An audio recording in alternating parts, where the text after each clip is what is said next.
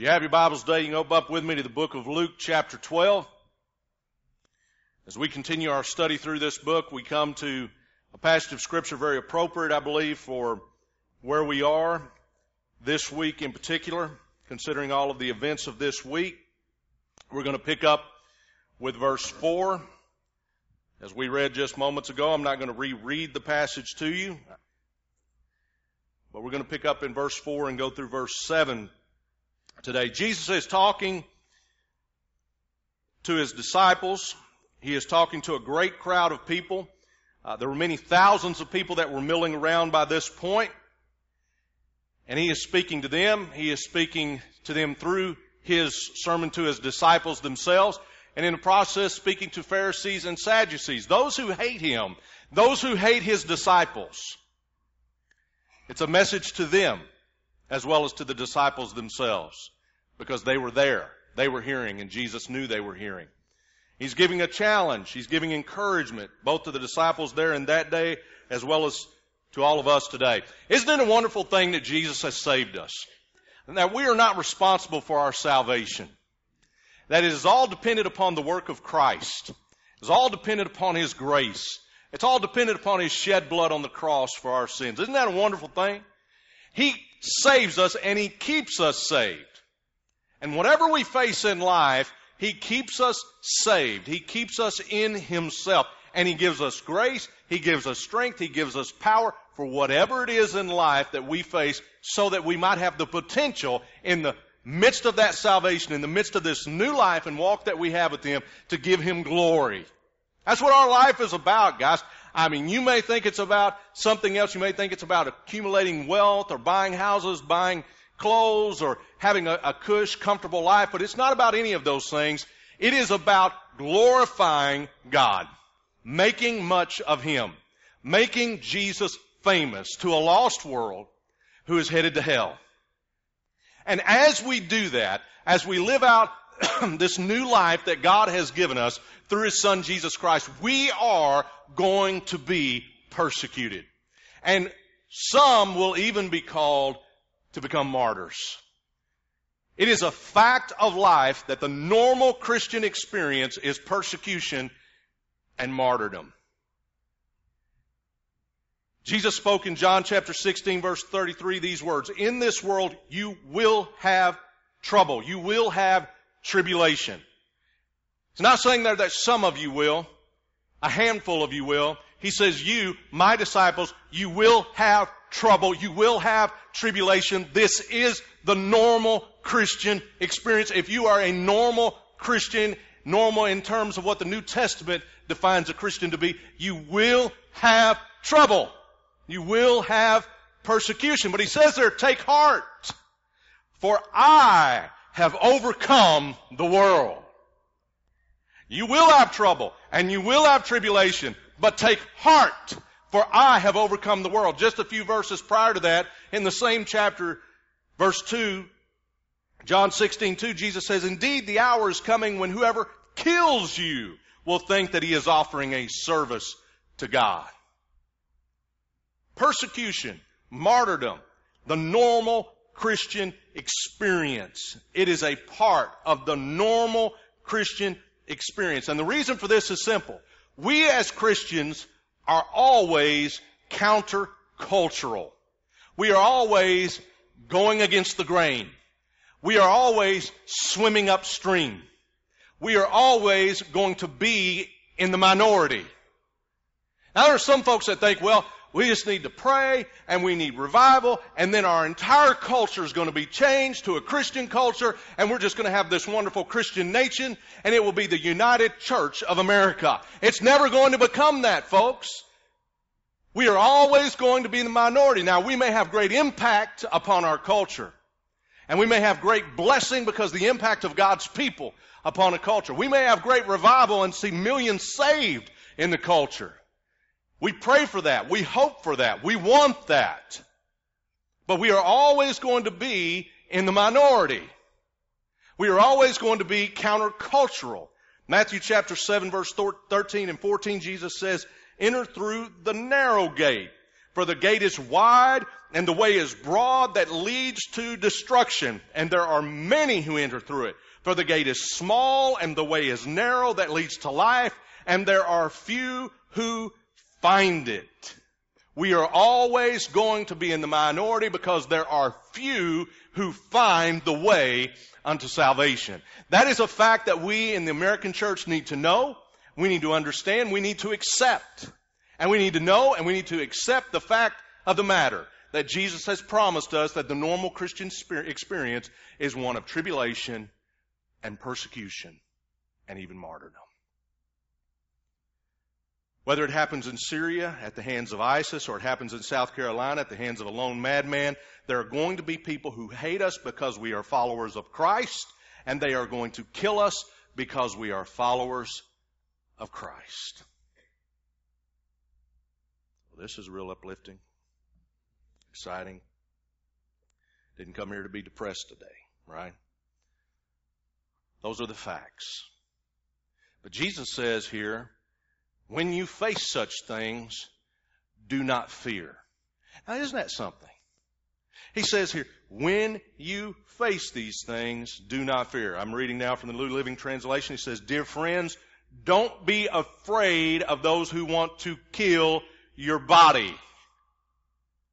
Don't be afraid of them. Now, this word fear in the original language means to put to flight by terrifying someone, and it also means to reverence, to venerate, to treat with deference or reverential obedience. There's two sides to it. This idea of fear as presented here in the Greek can best be illustrated by a story I recently heard about Nikita Khrushchev. Now, some of you guys, old-timers among us, you know who Nikita Khrushchev is. Nikita Khrushchev was the leader of the Soviet Union some time ago. His great claim to fame was taking off his shoe and beating it on a table at the UN, and he was really John Kennedy's nemesis on the other side of the Cold War during the 60s. But during his years as premier of the Soviet Union, he denounced many of the policies and atrocities of Joseph Stalin. And once, as he censured Stalin in a public meeting, Khrushchev was interrupted by a shout from a heckler in the audience. You were one of Stalin's colleagues. Why didn't you stop him? Who said that? Said Khrushchev. An agonizing silence followed, as nobody in the room dared to move a muscle. Then Khrushchev replied quietly, now you know why. You see, Jesus is saying, do not fear. Do not revere. He's saying here to his followers, don't be terrified to those who can physically cause you harm. Do not revere them, defer to them, or obey them in order to escape harm's way. Don't run away from your faith in order to save your skin. Don't be afraid. And these are tough words, aren't they? Because you and I don't want to be persecuted. We certainly don't want to face martyrdom. It's not something we wake up every day hoping will happen to us. We don't wake up every day saying, well, I'm looking so forward to how I might be persecuted for my faith today. Today might be the day I die for Jesus, literally, physically, in the flesh. We don't wake up thinking those thoughts, do we? We don't want to face these things, but should we face these things, Jesus says you are to do so, and you can do so without fear.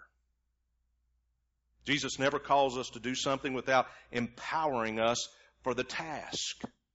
He gives us the grace. He gives us the strength so that we might face whatever it is that He has called us to do. However way He has called us to glorify Him, make much of Him, to make Him famous. However it is He calls us to do that, He gives us the grace. He gives us the Holy Spirit. He gives us the power to make it so.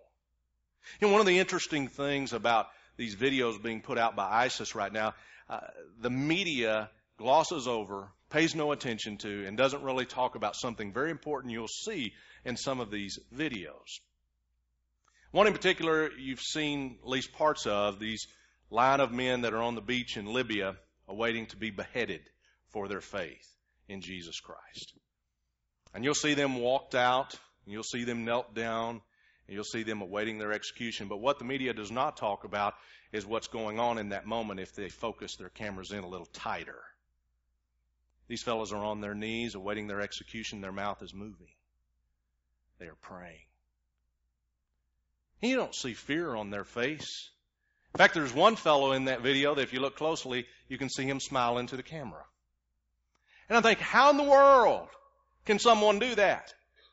How in the world can someone smile into the camera? How in the world can someone face their moment of death in such a horrific kind of way with a sense of peace and serenity and strength?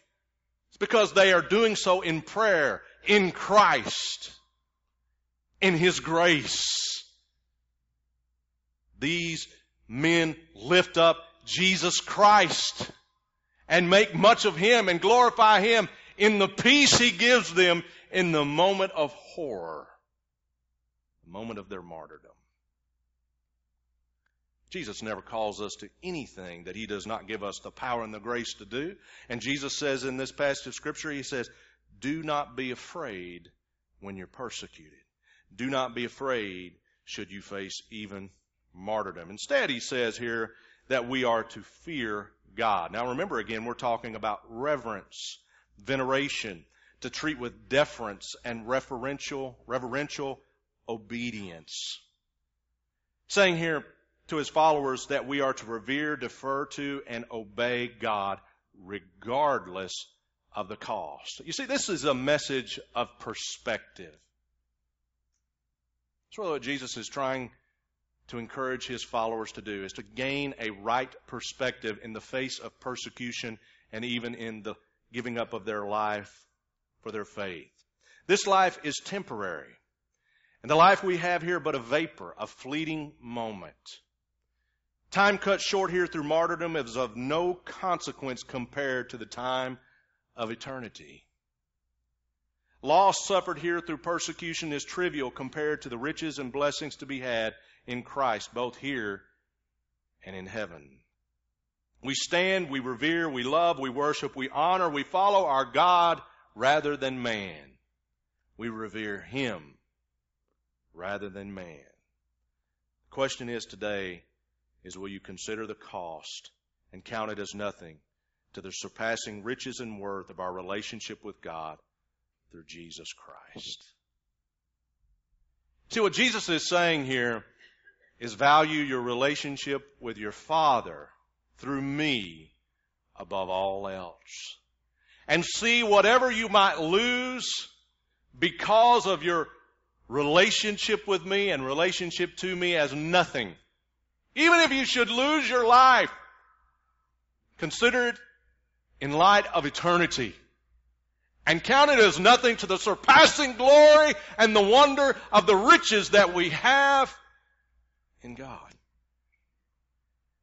You see, today we are increasingly being persecuted, even here in the United States, increasingly being persecuted because of our faith in Jesus Christ. And I have news for you, that is the normal Christian experience. We have been spared much of this most of our lives. We have lived in what some have termed as the Disney World of the world here in the United States of America. For Christians, it truly is so. We have been spared much, but it is coming even to our shores as well as our nation turns its face from God to secularism and humanism. We see increasingly that our leaders on both sides of the aisle, Democrat and Republican alike, they are at enmity with God. They are indignant. They are hateful towards Christ and His teachings. Christian businesses and leaders are protested, publicly shamed, and boycotted for their faith. It's coming. It's going to get worse unless God steps in and does something miraculous. But even so, we will always again be countercultural, and we will always face persecution. Sometimes it's better than others as far as how it affects us. Sometimes it's more, sometimes it's less. But you need to know this, there were more Christians martyred for their faith in the 20th century than all other centuries before combined. And the 21st century has started even bloodier than the 20th. You see, Philosopher Nietzsche, who said God is dead, said because God is dead, the 20th century will be the bloodiest in the history of humanity, and he was right. Because when mankind forgets God and acts as though God is dead, there is no restraint. Humanism is a philosophy and an ideology which leads men to justify anything and everything in pursuit of his own personal happiness. And we see whole nations pursuing that end. The question is will we consider the cost and follow Christ, trusting him for the grace, trusting him for the strength, trusting him for the mercy we need in order to shine brightly for his glory in the few days that we have on this earth. And let me tell you something, the cost, the reason that we are persecuted has nothing to do with our morality, guys. It has everything to do with our affiliation with Jesus Christ. It has everything to do with the fact that we stand here and say God exists, God loves us, God holds us accountable personally for our sin against him. And yes, sin exists.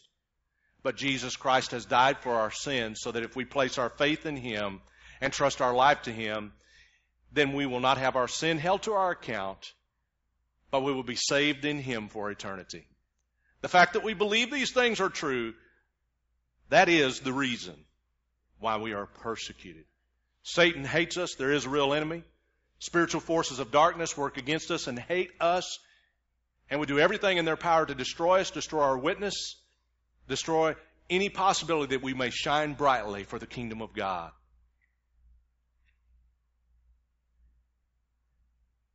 The question is here today is will we count the cost and follow Christ? Those who fear God, love Jesus, and follow him will stand. Those who do not know him will fall. Let me tell you what, something I believe is happening and is going to happen over the course of the next couple of decades. Persecution is coming, and unless God steps in to do something to stem the tide, it is going to get worse as our nation runs headlong after humanism and everything that comes with it, and secularism and everything that comes with it. The persecution is coming to the doors of the church. And they are going to begin to persecute us economically as they come against us and our businesses as we take stands for what we believe. It's already happening. They are going to come against us, call us bigots, try to shame us, try to do everything in their power. And it's not just the issue of homosexuality. There are many other issues out there which are coming to bear and are going to come to bear in this matter. Persecution is coming. And what you're going to see is a great culling of the herd, as the old-timers and farmers would say. There's going to be a great culling of the herd of Christians, of people who call themselves Christians within the church. And you're going to see one of two things happen with all of the folks who sit in the church every Sunday. You're going to see those who genuinely know Jesus Christ as their Savior and Lord, who love him, and are the kind of people Jesus is talking about here, who will shine brightly for him in the face of persecution, and even if it be the martyrdom, even if it be their own martyrdom, they will stand faithful to Christ, and they will come to church every Sunday and worship him with the family of God. And you will see those who have called themselves Christians but have been nothing more than cultural Christians who will leave and never come back. You'll see the numbers in the churches plummet because there are a great many pews filled with folks who do not genuinely know Jesus Christ. That won't be every single church that happens, but it will be a great many churches that will lose a great many people. A great falling away, not from grace, but from church. Because if they'd have known the God of grace, they would never have left the church. The fact of the matter is you are going to see a great culling of the herd of folks. Those who run away in fear and who refuse to trust by faith in Christ, and those who genuinely know him and who do.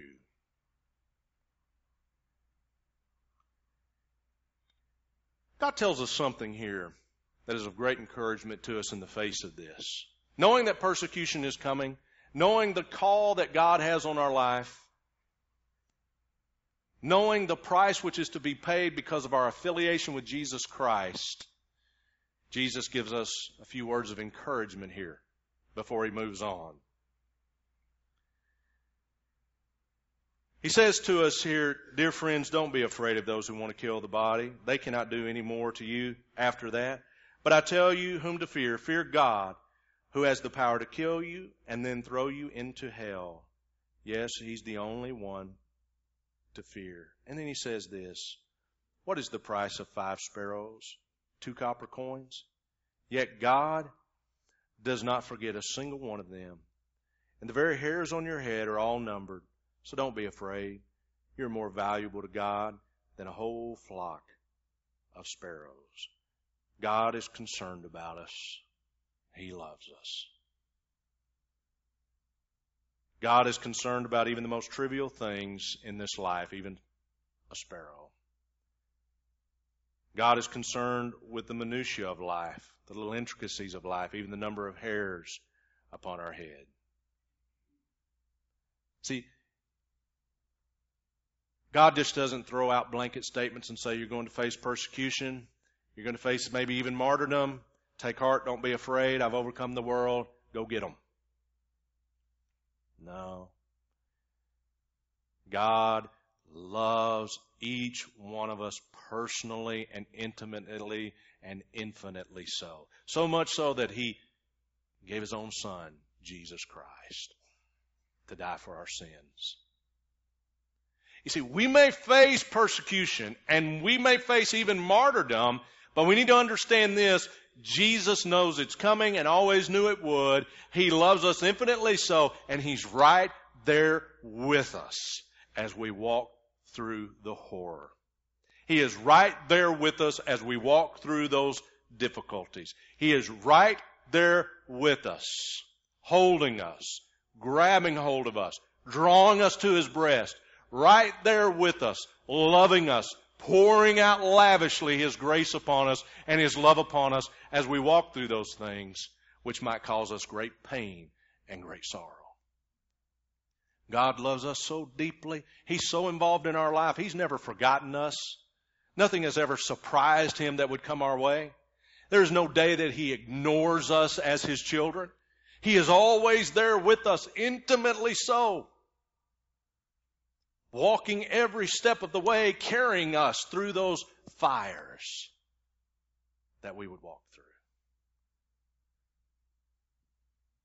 He says, fear me. Fear God. Respect me. Revere me. Obey me rather than men. Obey me. Do not fear. Do not run terrified trying to save your skin. Follow me. Glorify me. I will be with you. I will hold you. I will love you. I will walk with you. I will carry you through the flame.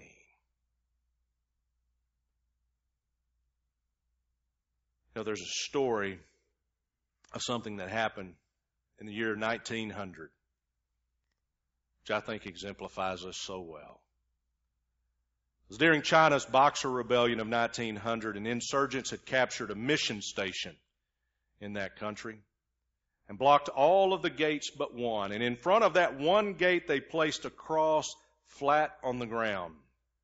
Then word was passed out to those inside that any who trampled the cross underfoot would be permitted their freedom and life, but that any refusing to do so would be shot. Terribly frightened, the first 7 students trampled the cross under their feet and were allowed to go free.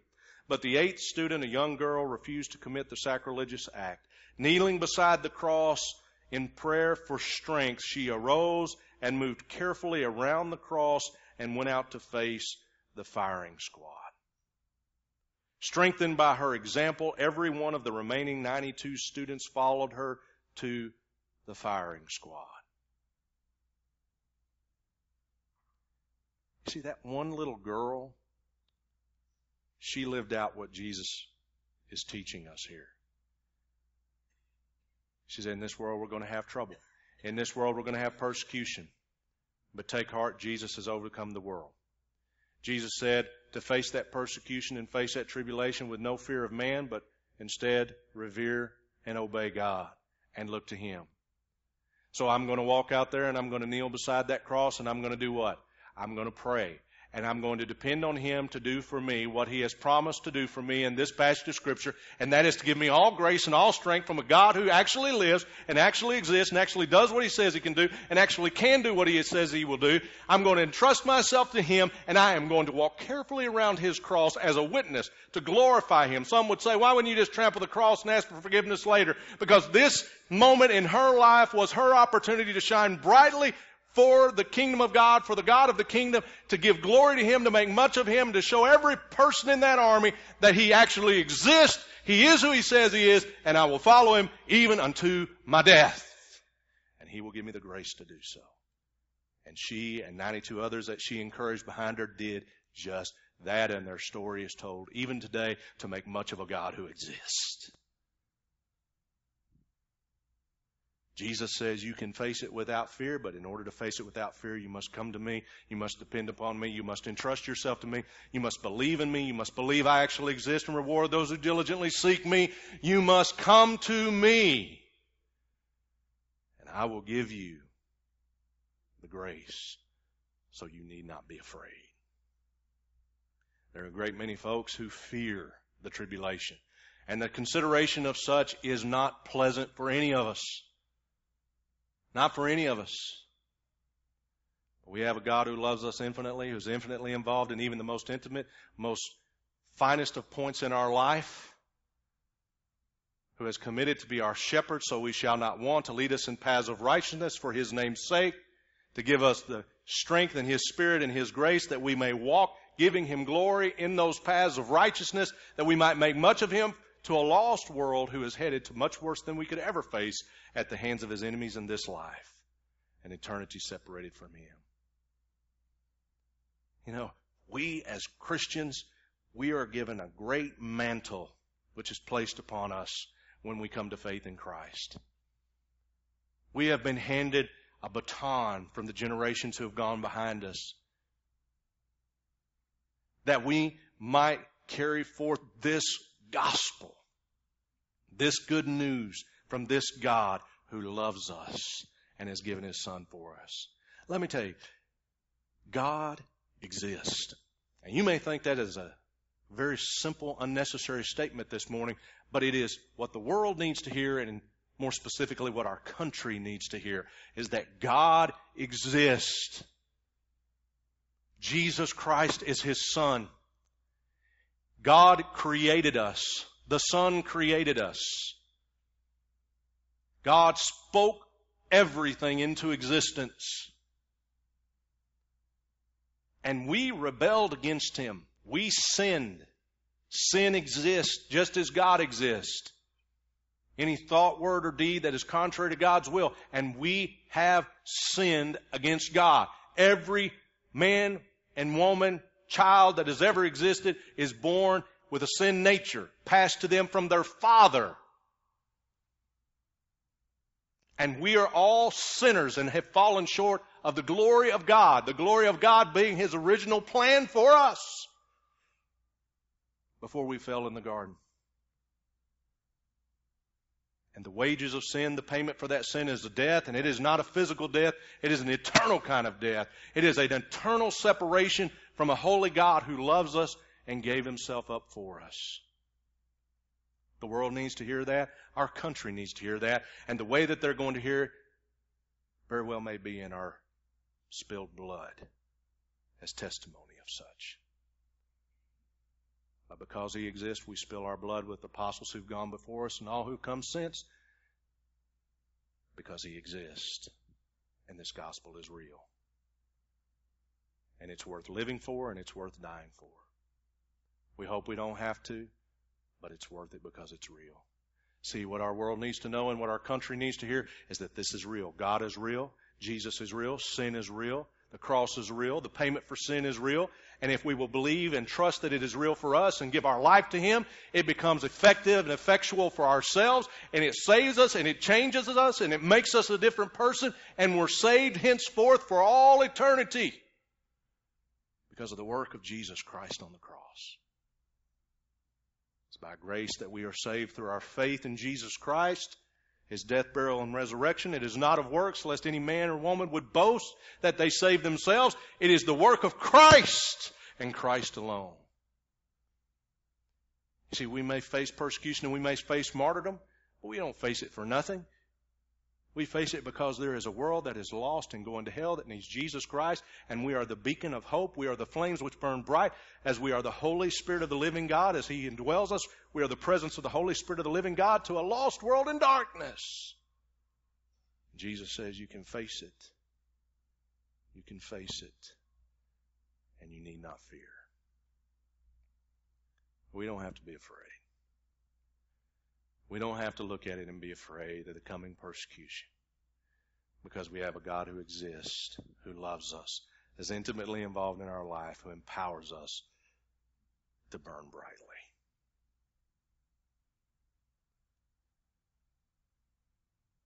Let's bow together.